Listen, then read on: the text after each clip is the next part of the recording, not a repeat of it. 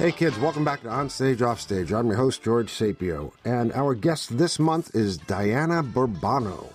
Diana is an equity actor, a playwright, and a teaching artist at South Coast Repertory and Breath of Fire Latina Theater Ensemble. She also works as a mentor for both playwrights and actors and is an active blogger. Her playwriting work is prolific, focusing on Latinx characters. She was involved with the second annual Ingenio Milagro New Works Project, which showcases 4 Latino and Latina playwrights in a week's worth of rehearsals and workshopping. Diana was gracious enough to check in with us soon after that event. Are you recovered from this year's Ingenio Milagro? Just barely. It was a pretty intense experience this year to mentor 4 playwrights with 4 wildly different plays that needed 4 wildly different amounts of care and feeding. Were you in charge of mentoring all 4 of them? Well, I was sort of at first I was sort of the playwright mentor, and then I was the dramaturge, but I'm not really a dramaturge, so that didn't quite fit. I sort of became the problem solver for them, and some of them had less problems to solve. So I was able to concentrate more on the ones that did need a little more work. Okay. Just for the sake of our audience, because I've already done the research on this, let's talk about what Ingenio Milagro actually is. Well, Ingenio Milagro is a festival that the Milagro Theater Company, also known as Miracle, up in Portland, Oregon, puts on once a year to honor brand new Latinx work by Latinx playwrights. And so this year I was on the committee, and we chose 4 plays to workshop for a week and to bring to our audiences up there in Portland. Okay. Who are the playwrights? We had 4 really interesting people this year. I worked with Brian Otaño, who is a Los Angeles-based playwright with his play Tara. And then there was Mercedes Flores Islas, who wrote a really extraordinary trilingual, actually quadrilingual piece that incorporated English, Spanish, American Sign Language, and Nahual. And then it was Adrian Dawes, who wrote a piece called Casta, which is about casta paintings in Mexico. And casta paintings were painted by the Spanish. They had them commissioned to show how when you bred, because the Spanish came to Mexico, it was all males, and they came in and they had to find women, and they would breed with the women. And it was a chart as to how much white your child was, depending on whether you had a Indian wife or a black wife, or a Creole wife. It's a fascinating piece on race, because it's something that we don't really talk about in the Latin American community, that we do indeed have a lot of race issues, but we sort of sweep it under the rug. But here she had a whole play about how we treat race in South America, and it's really extraordinary. It's really a wild, wild piece. What was the audience reaction to that? It was something I don't think that a lot of people had thought about that before. The fact that the Spanish categorized the people, and the one drop policy that kind of happened to African Americans here in the United States, I don't think they were aware that was something that was thought about and discussed in Latin America as well. And indeed, it just gets darker and darker. The deeper you go into mixing the races, the worse the names get. There's Creole, and then there's Mulata, and then there's Octoroon, and then you go down further when the couples are more Native American and African, and there are words like torna atrás, which means turn back, or tente en el aire, which means holding in the air, which we kind of figured meant that you don't know where you belong because you don't know whether you're black or white or Native. It was a really interesting reaction. I really do think that was new information for the audience. It sounds absolutely fascinating, and especially because most of the audience up in Portland is mostly it's not a very diverse town. So Milagro has done a wonderful thing where they've invited all audiences to come and experience theater in Spanish. But so the audience kind of knows how to listen for things. But again, that was a big surprise for them. It sounds like a lot of the audience was non-Latino, white. That's correct. That is correct. Yeah. Okay. That is correct. And a lot of the work was presented in Spanish, or some of the work was presented in Spanish. Well, that's the interesting thing. It's kind of we're trying to sort of de-radicalize the idea of the language. So the work was bilingual, Hmm. and in the way that Latinos actually speak English and Spanish, especially those of us, and I would wager to say that there's quite a few of us, especially in the playwriting world, that we straddle the languages as naturally as you would speak English, and so sort of unapologetically letting the people who don't speak Spanish catch up to the language. And my sort of philosophy on that is if you can spend the first 10 minutes at a Shakespeare play and be completely lost until somehow your ear catches it, Hmm. you can do the same thing with Spanish, but we've set up barriers to that language that makes it feel like, oh, it's an impossible thing I'll never understand. People are speaking about me. They're trying to not include me in this language. So it's a way of de-radicalizing the language to sort of offer the pieces as they exist. Okay. With Yeah. No, please finish. No, and it's kind of a fascinating thing because depending on the audience. Like I say, Milagros audience is really, they're aware. They've been there for many, many years, and the audience, they have taught their audience, they have trained their audience to learn to listen to that kind of language and to accept it as it's part of the playwriting. It's part of the rule book of seeing a play at Milagro, and it's fascinating. The differences between that and what you get sometimes, even in LA, where people are like, I didn't understand it. I don't know. Couldn't you have subtitles? Or it's really interesting. But what the training they've done for their audience has been very, very good in that way, I think. Yeah, I think people are taught to lean too heavily upon the actual words, especially in theater, because I say that because I've seen plays in other languages I did not and still do not understand. I have seen plays in Spanish, and dialects are different, are radically different. Right now, Yep. I'm living in a place where we would say amarillo, not amarillo. Uh-huh. And if you go outside of the area, people look at you and go, "Oh, you're from Puriscal." That's funny. Well, it's things like that. But I've also seen plays in Arabic, and I only know a little bit of Arabic, but somehow I knew what was going on in that whole play. I didn't know the exact words.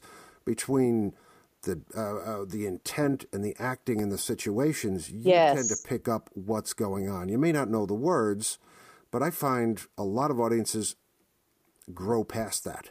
Yes, indeed they do. It's just an active listening and understanding the rules and the rules of going to see a play, and letting it. Well, I know I've seen things in languages I don't understand, and I'm caught usually by the middle of the first act, and I'm not having a problem with it. So I'm very, very interested in de-radicalizing Spanish, because I feel Spanish in particular because of the political situations and the way that people think that it's, and Vietnamese in a way too, especially in California. I'm thinking of the languages that get a lot of, speak English, you're in America kind of languages. It tends to be Spanish and some of the Asian languages as well. And I don't know that you would do that to a French person or to a German, but I don't know. Maybe you would. I don't know. But it just seems it's a very strange thing that we have in America that instead of embracing different languages and different cultures, it becomes a barrier. And it's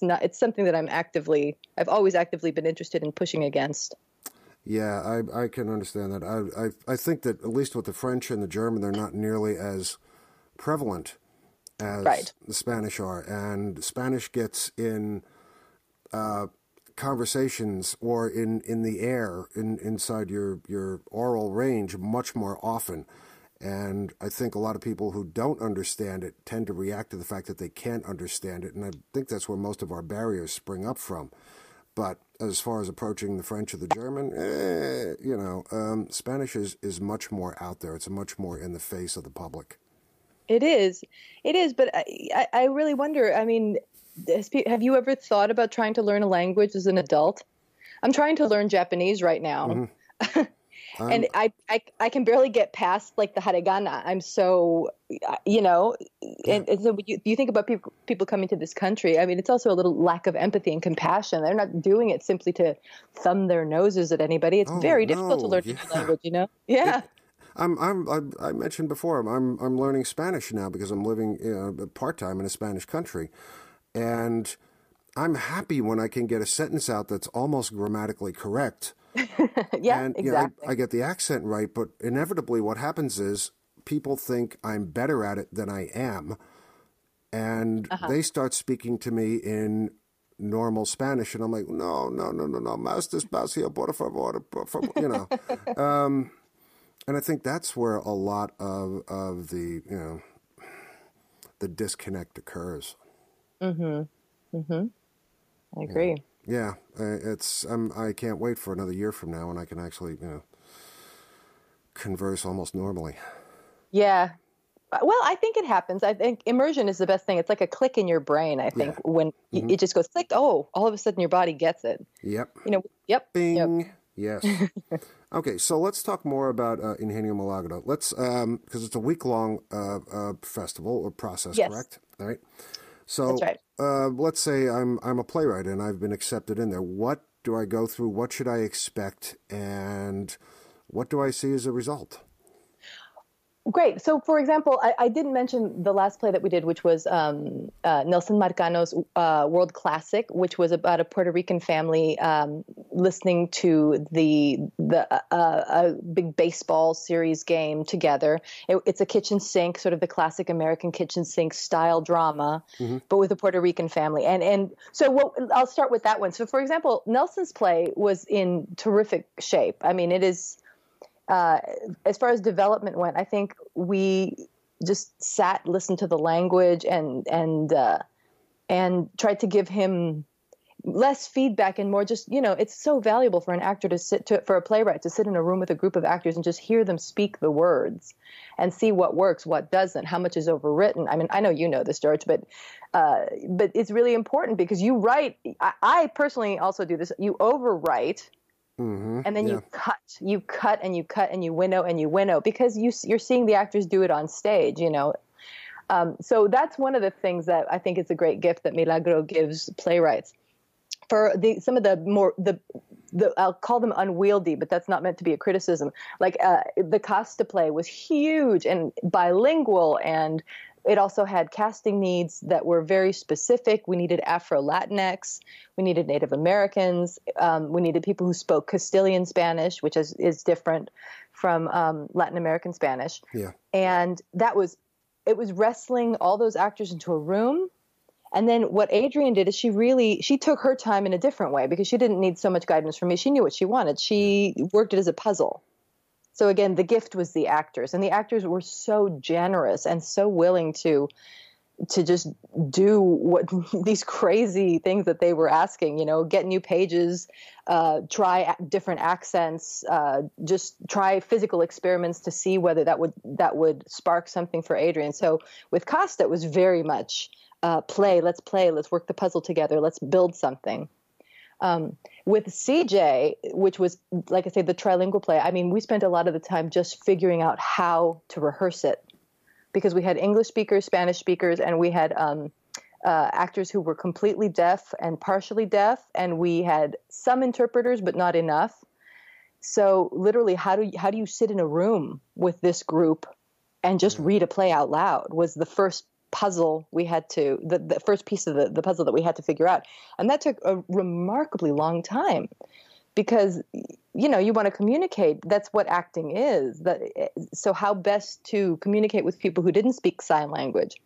And that process was long and a little bit arduous because it became about, well, how do we do this? How do we do this? Until we all sort of let it go and said, let's hear the words. We don't have to, the audience is here to watch a process. And right now for our playwright, it's about the words.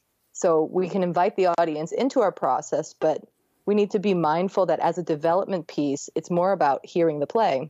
So that sort of freed the idea of having to present it to the audience. And the audience was really into that one too. They loved watching how we were sort of working the mechanics of it. It's a little bit like, just opening the clock and letting you watch the gears work. So that was kind of fun. That was different from what we did with the other ones. Because Brian Otaño's was also that play. I think that play is going to just go somewhere so fast. It's called Tara. It's so good. It's so sharp and so funny and unexpected.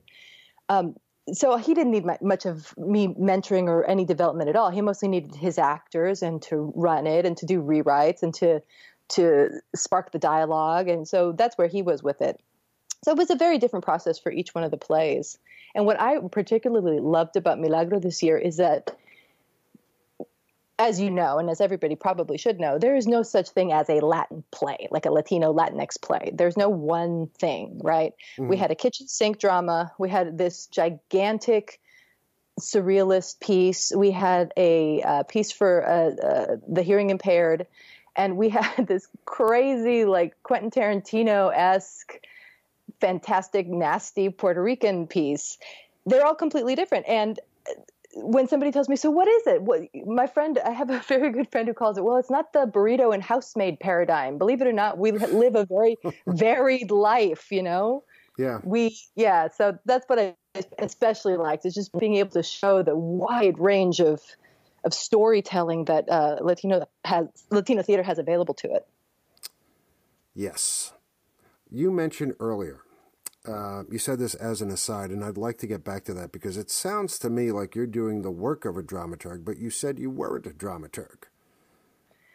Well, I'm not. You know, I am a writer. I'm actually an actor. I started as an actor in this business, and I became a writer because I had run out of roles to play. You know, I'm classically trained. I trained in England. I loved acting, but after I hit a certain age, after I hit my 40s, nothing happened. I mean, really, the parts they weren't available. And then, so I started to write for myself. Yeah, this is a story I've heard from so many actors in your situation. Yes. And because, you know, I was really lucky. A lot of the work that I did get to do was new play work.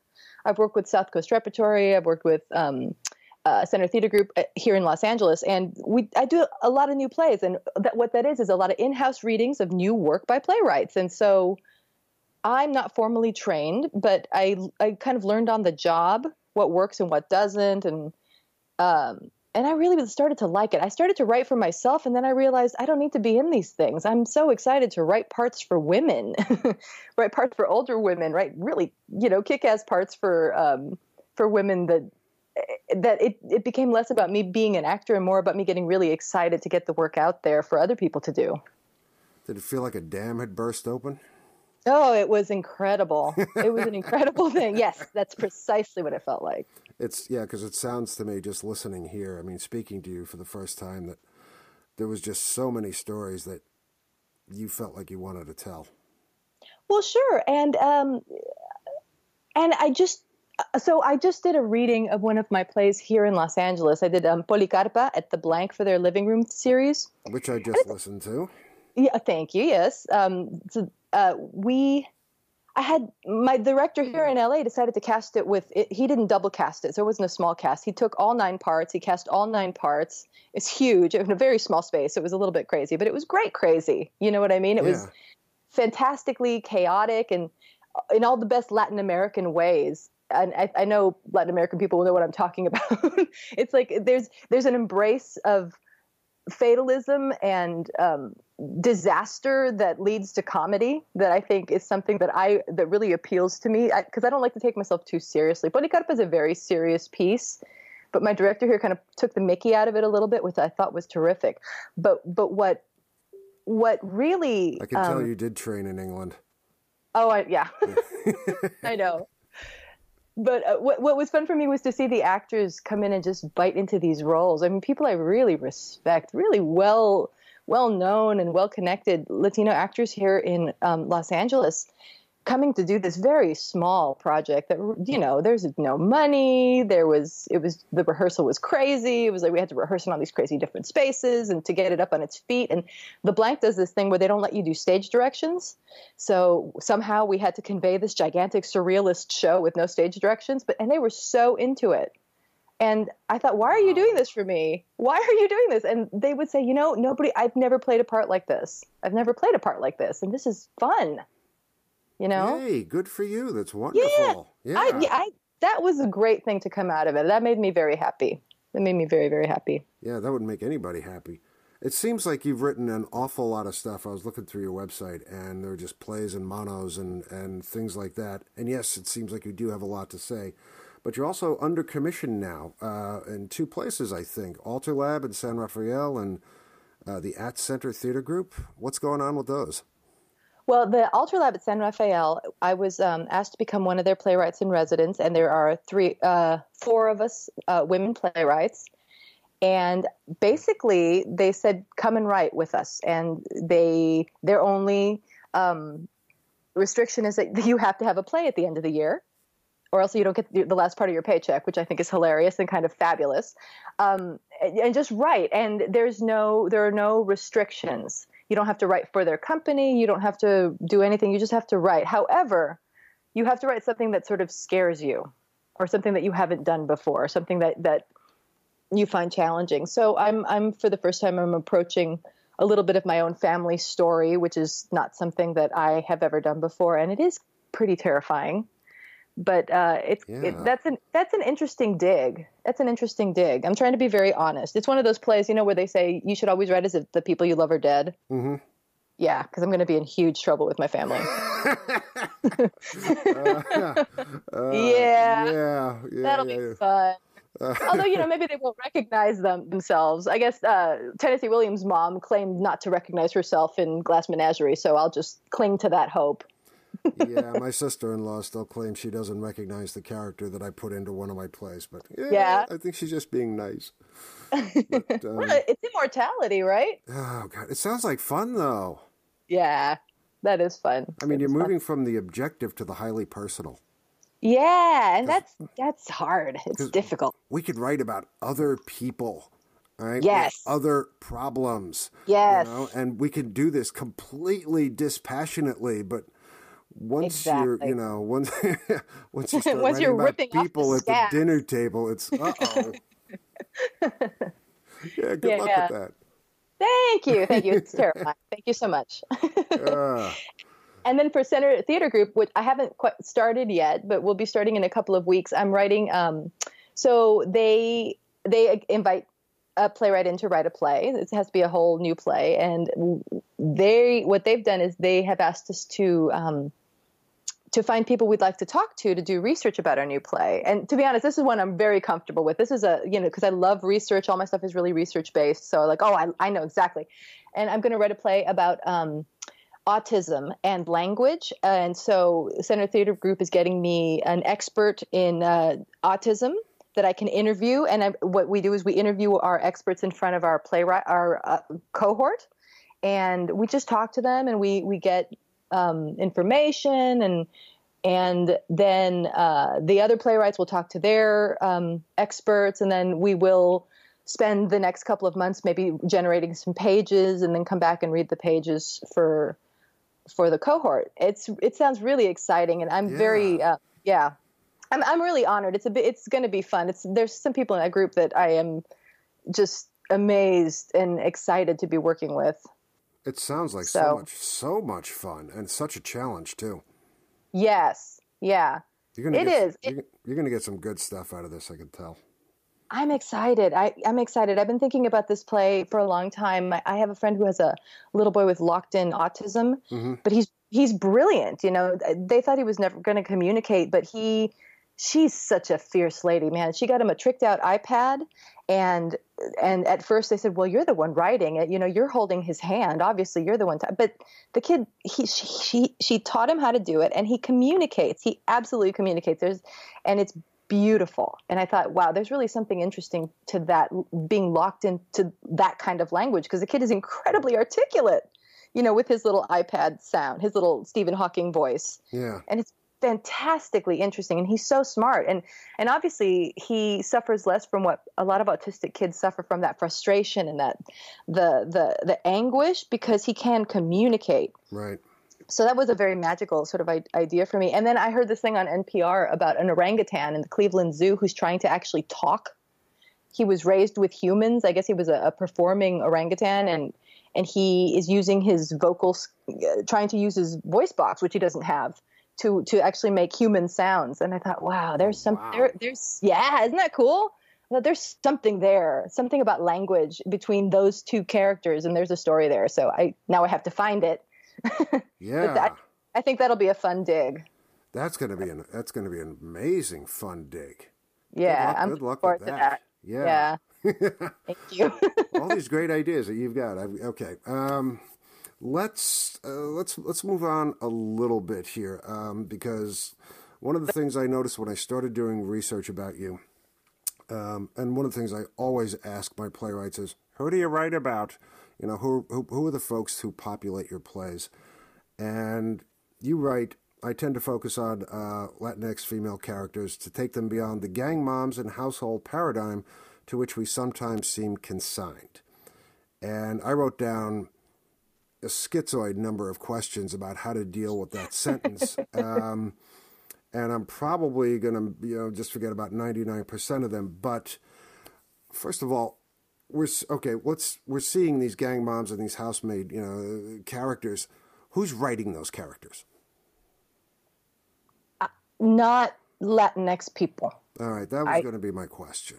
Yeah. I mean, I'm really thinking a lot on television. I get, you watch, I can't tell you how many narco shows I've watched about Colombia. Mm-hmm. That I'm, and with Catherine Zeta-Jones playing narco princesses. And, it's a little bit, and then you watch the content that's generated in Latin America and Mexico that's not the vaunted telenovela that they're always telling us not to write. Haha. Yeah. And they're just people, they're just people. So I think just sort of ripping, I don't know, the exoticization of women in general. I mean, I do think it's not just Latinx women. It's women in general. That there's been sort of an otherness placed on us, that virgin whore thing. It's that I feel it's high time to just rip it apart and humanize. And because I happen to be Latinx, and because I happen to know some fantastic Latinx actresses who are chronically underemployed, I tend to write for them. I know it's just some great actresses that sometimes I'm writing, and I'm definitely have their voice in my head, thinking, oh, she'd be really good at this, or I wonder how Christina would do that, or I wonder how Juliana would do that. And that's what I write for. That's what I write for. Well, good, because we need to hear more of those voices. Yeah, I think so. They're very smart people, Well, they're people. They're people like everybody else is people. Totally. Sure, and once your voice has not been heard or has been conjured up into a stereotype for years and years and years, you need to tell the truth, and you need to show these people as they are, because they're not all wonderful people. They're not all evil people. They're people. Exactly. I've also gotten in a few really good, fun arguments about how I shouldn't be writing them as villains, but I disagree with that, because I think that's part of the experience is that they're not all perfect either. Because there was a school of thought that we should only write sort of uplifting stories that I really disagree with, because it's not my kind of theater. I really like something with a little more complexity and darkness and, ambiguity. And I also think it does a major disservice to hagiographies. What is that for? That's just to make, who is that supposed to make feel better? It doesn't tell a story. I think to see people in all their mess is way more interesting, and I think it humanizes them a lot more than pretending that we're all saints and, perfect, which God knows I'm not. So. Yeah, I tried, but it was a hopeless case, so I just gave up. But going back to writing villains, I think it's perfectly fine for you to write, Latina villains. It's not perfectly fine for me to do so. Well, that's an interesting argument, right? Because that's one that we've been having all over the playwright sphere. Like, can I write this group? Can I write this group? Mm-hmm. I think if you have to ask the question, that maybe you're not the right person to write it. I don't know. I mean, you live in Costa Rica. You probably know these people. That means that you have a lived experience with them. You could probably write about them, I would imagine. I think my experience is nueva. Okay, it's new. I haven't been there all that long. I am still doing my research about the people, about the way they live. Mm-hmm. And as yet, if I need to write a character, I'm going to write a character that I feel justified and comfortable with. Yes. As opposed to someone of a category that I do not understand. Right. And I feel, yes, yeah. I don't hear think you. that's fair. It's to do so otherwise is more than gratuitous and edging towards incorrect. Yeah, yes. And you know what? I agree with you so much. I have a play that I've been wrestling with for many years about that one of the characters is a soldier from World War I, a British man, a young British Tommy. And the reason I've never done anything with that play is because I feel like I have not been able to capture his voice in a way that I find authentic. Yeah. And I could impose my voice on him, but then it wouldn't be the play I want. It's really interesting to me. I don't write male characters as often because I don't feel like I have as much of an insight into them as I do with females, to be honest. And I don't want to write cartoons. Not unless that's what I'm doing, but I would love to write a really honest and piece, and maybe my experience isn't there yet. So I totally hear you. It's something about living in the shoes and doing the research and using your empathy, and we all have blocks about things too. Oh, sure, yeah, absolutely. So yeah, it's fascinating. It's fascinating what you give yourself permission to write. I think I know I always go back to the people that I'm comfortable writing. Like if I'm going to write a character, like I say, I write for people I know because I feel like I get them. And if I don't get them, I can call them and say, hey, what would you do in this situation? And most of my friends are pretty game and they'll tell me and I'll go, oh, okay, all right. Well, interesting. I think that's great research. I think it's, it's going to a source and asking for veracity. Yeah, exactly. Yeah. Exactly. You talk about Latinx women having many voices. And one of your actors in Policarpa was talking after the play about bringing wholeness to what a woman is. And I'd like to discuss that, but I also want to touch upon the idea that there a vehicle that can achieve that level of complexity. And any group of women is going to have, a plethora of voices. All right, myriad experiences and vastly different things. How is that showing up in your own work? The interesting thing, for example, this recent reading I had is strictly of the voice, which I know it's not quite what we're talking about, but just to start there. Well, I mean, by voices, I mean, it's probably not the right word. It's who these folks are, who these people are. No, totally. I get you. But here's the thing. For an actor, say for a Latinx actor, the voice, right? Like I said, I was trained in Britain. I can do big voices and blah, blah, blah.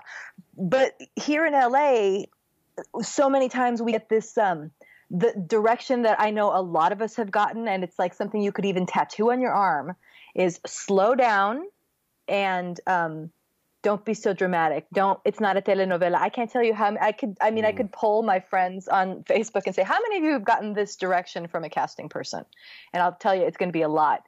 And so it sort of shuts down the authentic voice, the way we speak. I know I do speak a little bit faster than the average person, and I do my personality is dramatic, and it's not because of anything except that's how I am. And I do feel that to conform to the work as an actor here in Los Angeles, I had to shut that down.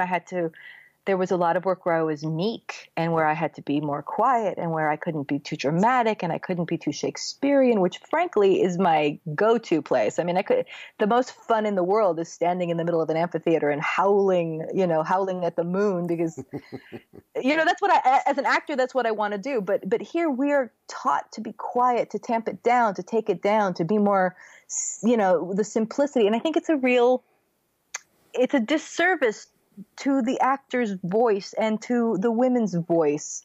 Why can't we? I mean, I would love to know if anybody's ever told Ian McKellen to tamp it down. Oh, right? I'd love to be in that rehearsal room. Yeah, right? Ian, you're peaking too early. Thank you. Yeah. And he's like, listen, I'm riding a wave, babe. It's just a much bigger wave than you think it is. It's so that's interesting to me. I look at people like Fiona Shaw and Deborah Warner who have worked together for so long, and you can see they trust each other, and Fiona is just large, and that beautiful voice just conveys everything that the playwright wants. And as a playwright and as an actor, I think, God, where are our voices? Where are they? I mean, literally and figuratively, of course, but also why have we been shut down and retaught to speak? My actress who played Policarpa here in Los Angeles had a beautiful accent, a little Mexican accent, beautiful, musical, gorgeous. And she when she first came in, she tried to sort of tamp it down. And I was like, no, that's not your real voice. Use your real voice. It's okay. It's okay. Last night as a teacher, I had the same thing. One of my students was apologizing because she said the lines all come out wrong. And I said, it's your real voice. You don't have to change it. You don't have to change it. You just have to learn to live in it and to accept what it is and to make it work. You know, people are literally are taking away our voice boxes like the Little Mermaid, which I think is, a nightmare. Wow. The nightmare fairy tale. There's an analogy. Right? Oof. Yeah, it's controlling the output on somebody else's voice when they're practicing their craft. That's an endless discussion, I think. I think so. I think that is something that would be really interesting to hear from different aspects and see what they think about that, because I really do think it's something. I mean, granted, we're in a moment where there's a lot of small plays but are we losing that the epic voice? Are we losing that actor? I hope not. That's what I like to see. Oh, given the number of playwrights that we both know, I don't think there's any danger of that happening. I love that. I love that. There's two of them talking to each other right now. Exactly. You have a character in Policarpa who says, if there are only two kinds of us, has one of us always been under the heel of the other? And I heard that, and I played that back about 5 times because I wanted to make sure I got it right. And it's just such an addictively fascinating thing to consider. It sounds like there's so much behind that. Please talk about that line. Well,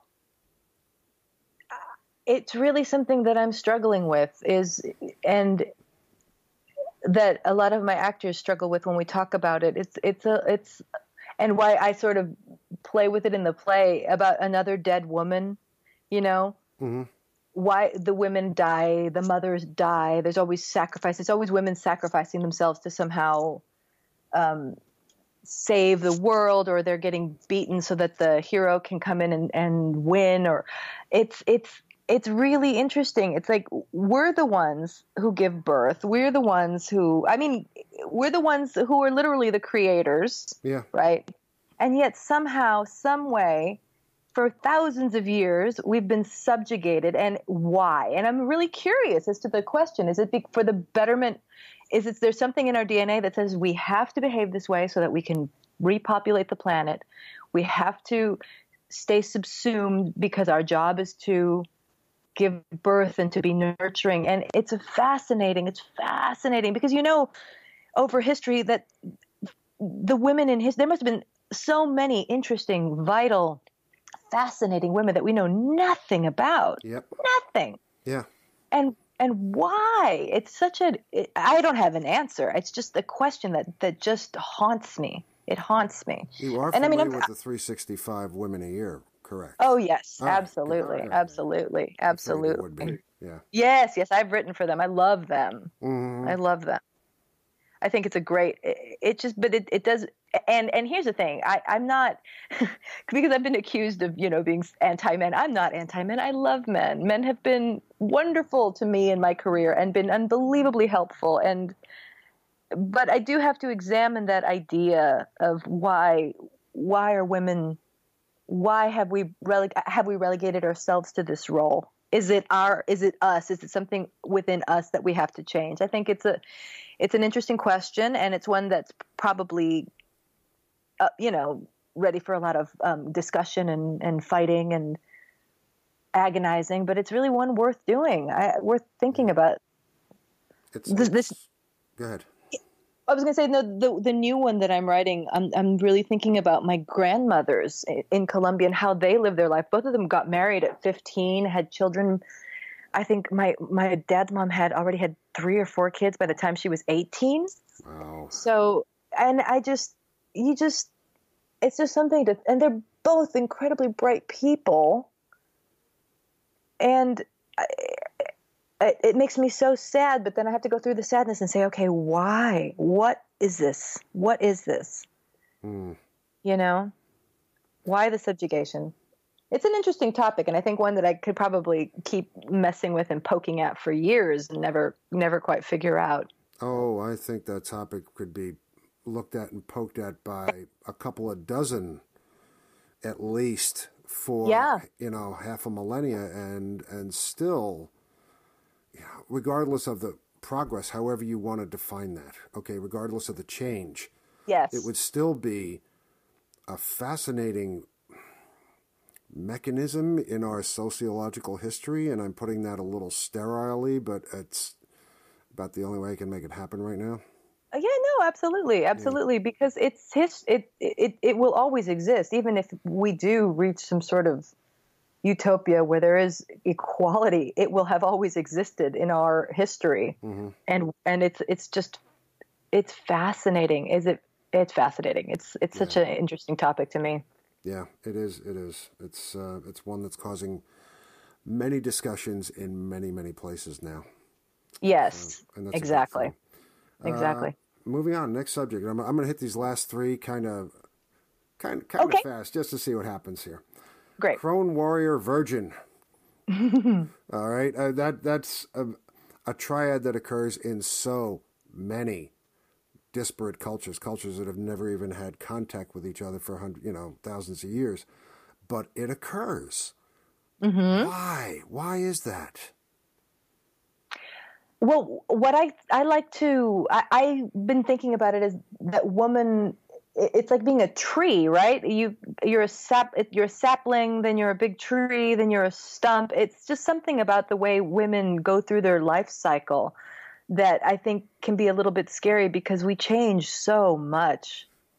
We were these ripe, beautiful creatures, and then we're, it's like that old Sondheim. What is that line?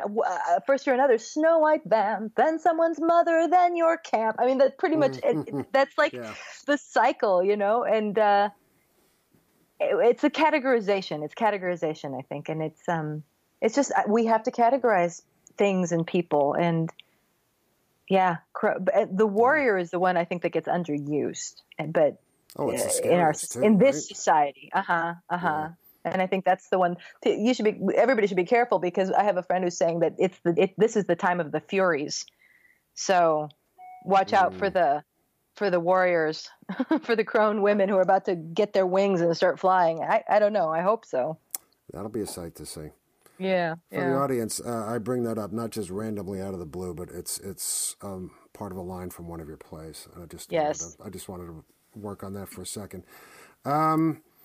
Speaking of women and plays, you have a blog, and I think it was the last one on your blog. You were talking about women not submitting their work while men are pitching theirs out willy-nilly into the Grand Canyon of opportunities, but the women are not doing circumspect. That. Yes. Yeah, circumspect is a good way of doing it, but you could also say not being nearly as competitive. That's right. I feel, and this is a lot with my students, because I have a lot of very talented students that I'm constantly like trying to kick out the door. I say, get out of my class and go, I do this to them all the time. Like, just go. because there's just this thing that we have to be perfect. I mean, our work has to be really perfect. Like, it has to have gone through all the drafts, and it has to be just so. Well, I've had a whole lot of success throwing some kind of messy stuff out there with enough interesting pieces that people are like, hey, let's work on this. Let's develop this. And I just started to do that because I just decided I wanted people to look at my stuff, and I wanted collaborators, and I didn't think it was ever going to be perfect enough. Yeah. But it's a thing. I mean, we talk about it on different playwright groups that women don't tend to submit as aggressively as men, and it's not their fault or anything, but it is something worth thinking about. That why not? Mm-hmm. It's not perfect enough. That's okay. It'll never be perfect. Never. You know, you're always going to look at it and go, oh my God, I wrote that. That's terrible. Right? I think sometimes I look at my work and I'm like, what was that? Yep. Holy girl. Oh my God, I sent that out. What's wrong with me? I know. No. But, I mean, you and I have both been on the receiving end of submissions. You know, hey, yes, we'd like a play about X or Y. And, we get 50 plays, and there are going to be a certain percentage of that are good, and you want to work with them. And there's going to be some plays that need more work than you can put into, and there are going to be those that, I need to be kinder in describing them, so I'm not going to. Right. But I like those plays in the middle. Yeah. You know what I mean? I like those plays in the middle where there's a real, maybe because I do that, that's how I submit too, but wow, there's something super interesting there. There's a great something. And so let's play with that instead of this perfectly beautiful, polished play, which is great. And you'll be fine and you're going to get productions. But this, boy, for me, as just somebody who likes to work with plays and playwrights in the room, I think, no, that's fun. Let's do that. Mm-hmm. Let's do that. Yeah. Yeah. I like a little mess, Oh my God, it's so much fun, yeah. Yeah, exactly. Yeah. Well, Diana Burbano, it has been so much fun talking to you. I wish we could do this for another hour. So quickly, tell our audience how they can find out more about you, your work, what you're up to, and all things Burbano. Well, I have a website. It's dianaburbano.com, and I generally try to update it with news and things. I'm also on El Facebook, if you're into that. I know a lot of us aren't because it just makes us angry. But yes, and I have a way, if you want to communicate with me, you can communicate with me on my website, and I'm really happy to talk to people. I love getting emails from people who've read my work, and you just have questions. I'm always happy to answer them. And so I'll be around. I'm here in LA. I'm working for Center Theater Group this year, so it looks like I won't be traveling too much, although, I say that now, and I'll have stuff in the next few months. But and hopefully I'll be able to teach a playwriting class somewhere where you are, which is something I love to do. That'll be fun. Yeah. I'd love to go to Costa Rica and do that, actually. Come on down. For sure. Yeah. For sure. All right. Yep. Thanks so much, Diana. Thank you, George. That was great. Hey kids, thanks for listening to Onstage Offstage. Onstage Offstage is produced monthly, and all of our shows can be found at onstageoffstage.org and also on iTunes. If you enjoy what we do, please recommend us to your friends. Don't forget to like us on Facebook and follow us on Twitter at OnOffStage. And if you are a theater artist with an upcoming project of interest or work in a part of theater we haven't covered yet, or know of someone in the theater world who'd make some great chat, please send us a note at info@onstageoffstage.org. Onstage Offstage believes in and advocates for a world where all people are free to live their lives as they wish, in peace and without fear. We believe in universal respect, diversity, and equality in all areas of life for all people, no matter what their nationality, race, religion, age, sexual status, or gender. Onstage Offstage will never promote or endorse those who seek to diminish others because of who they are. I'm George Sapio. Thank you once again, and happy theatering to all of you.